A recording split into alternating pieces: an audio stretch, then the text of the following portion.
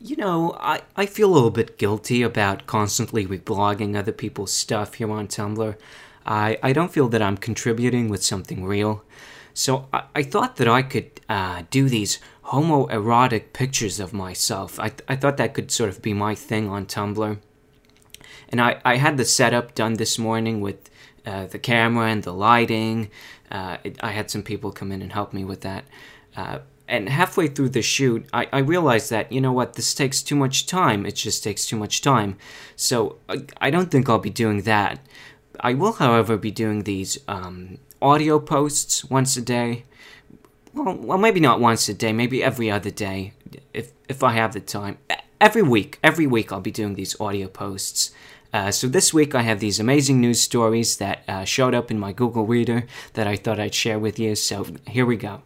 Chinese graduates win coveted excrement jobs. You think you've had a rough week in a shit job? Spare a thought for these graduates who will be making a career out of shoveling the stuff. That's the tantalizing prospect in store for 5 Chinese workers who have just signed up to scoop waste off the streets for the next 5 years. Almost 400 applicants competed for the positions with the Jinan Sanitation Bureau in Shandong Province, and 3 lucky men and 2 women got their jobs this week after a nostril-numbing 6-month internship.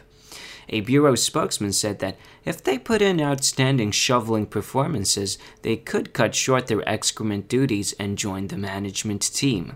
The appointments led to criticism of both the bureau and the students, who graduated in subjects including architecture, law, and accounting, for wasting talent and resources.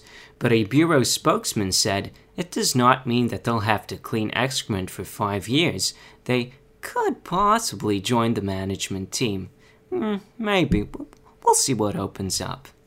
Meanwhile, in recession-hit South Korea, officials held a Garbagemen Olympics to separate the garbagemen and women from the boys after almost 500 wannabes applied for 15 vacancies.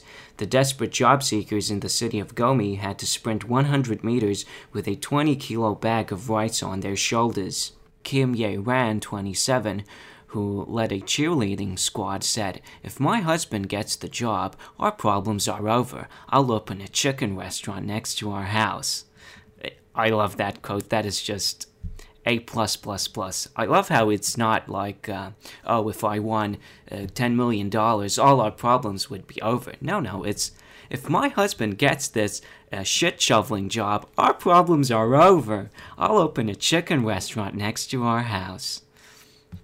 Wonderful. Street cleaners get off at 4 o'clock, so in the evening he can deliver fried chicken. Okay, so from 8 till 4 he'll deliver garbage and then chicken. Very good. Alright, so that's it for today. I hope you've enjoyed this audio post. If you have, why not leave me a comment and tune in to the next one.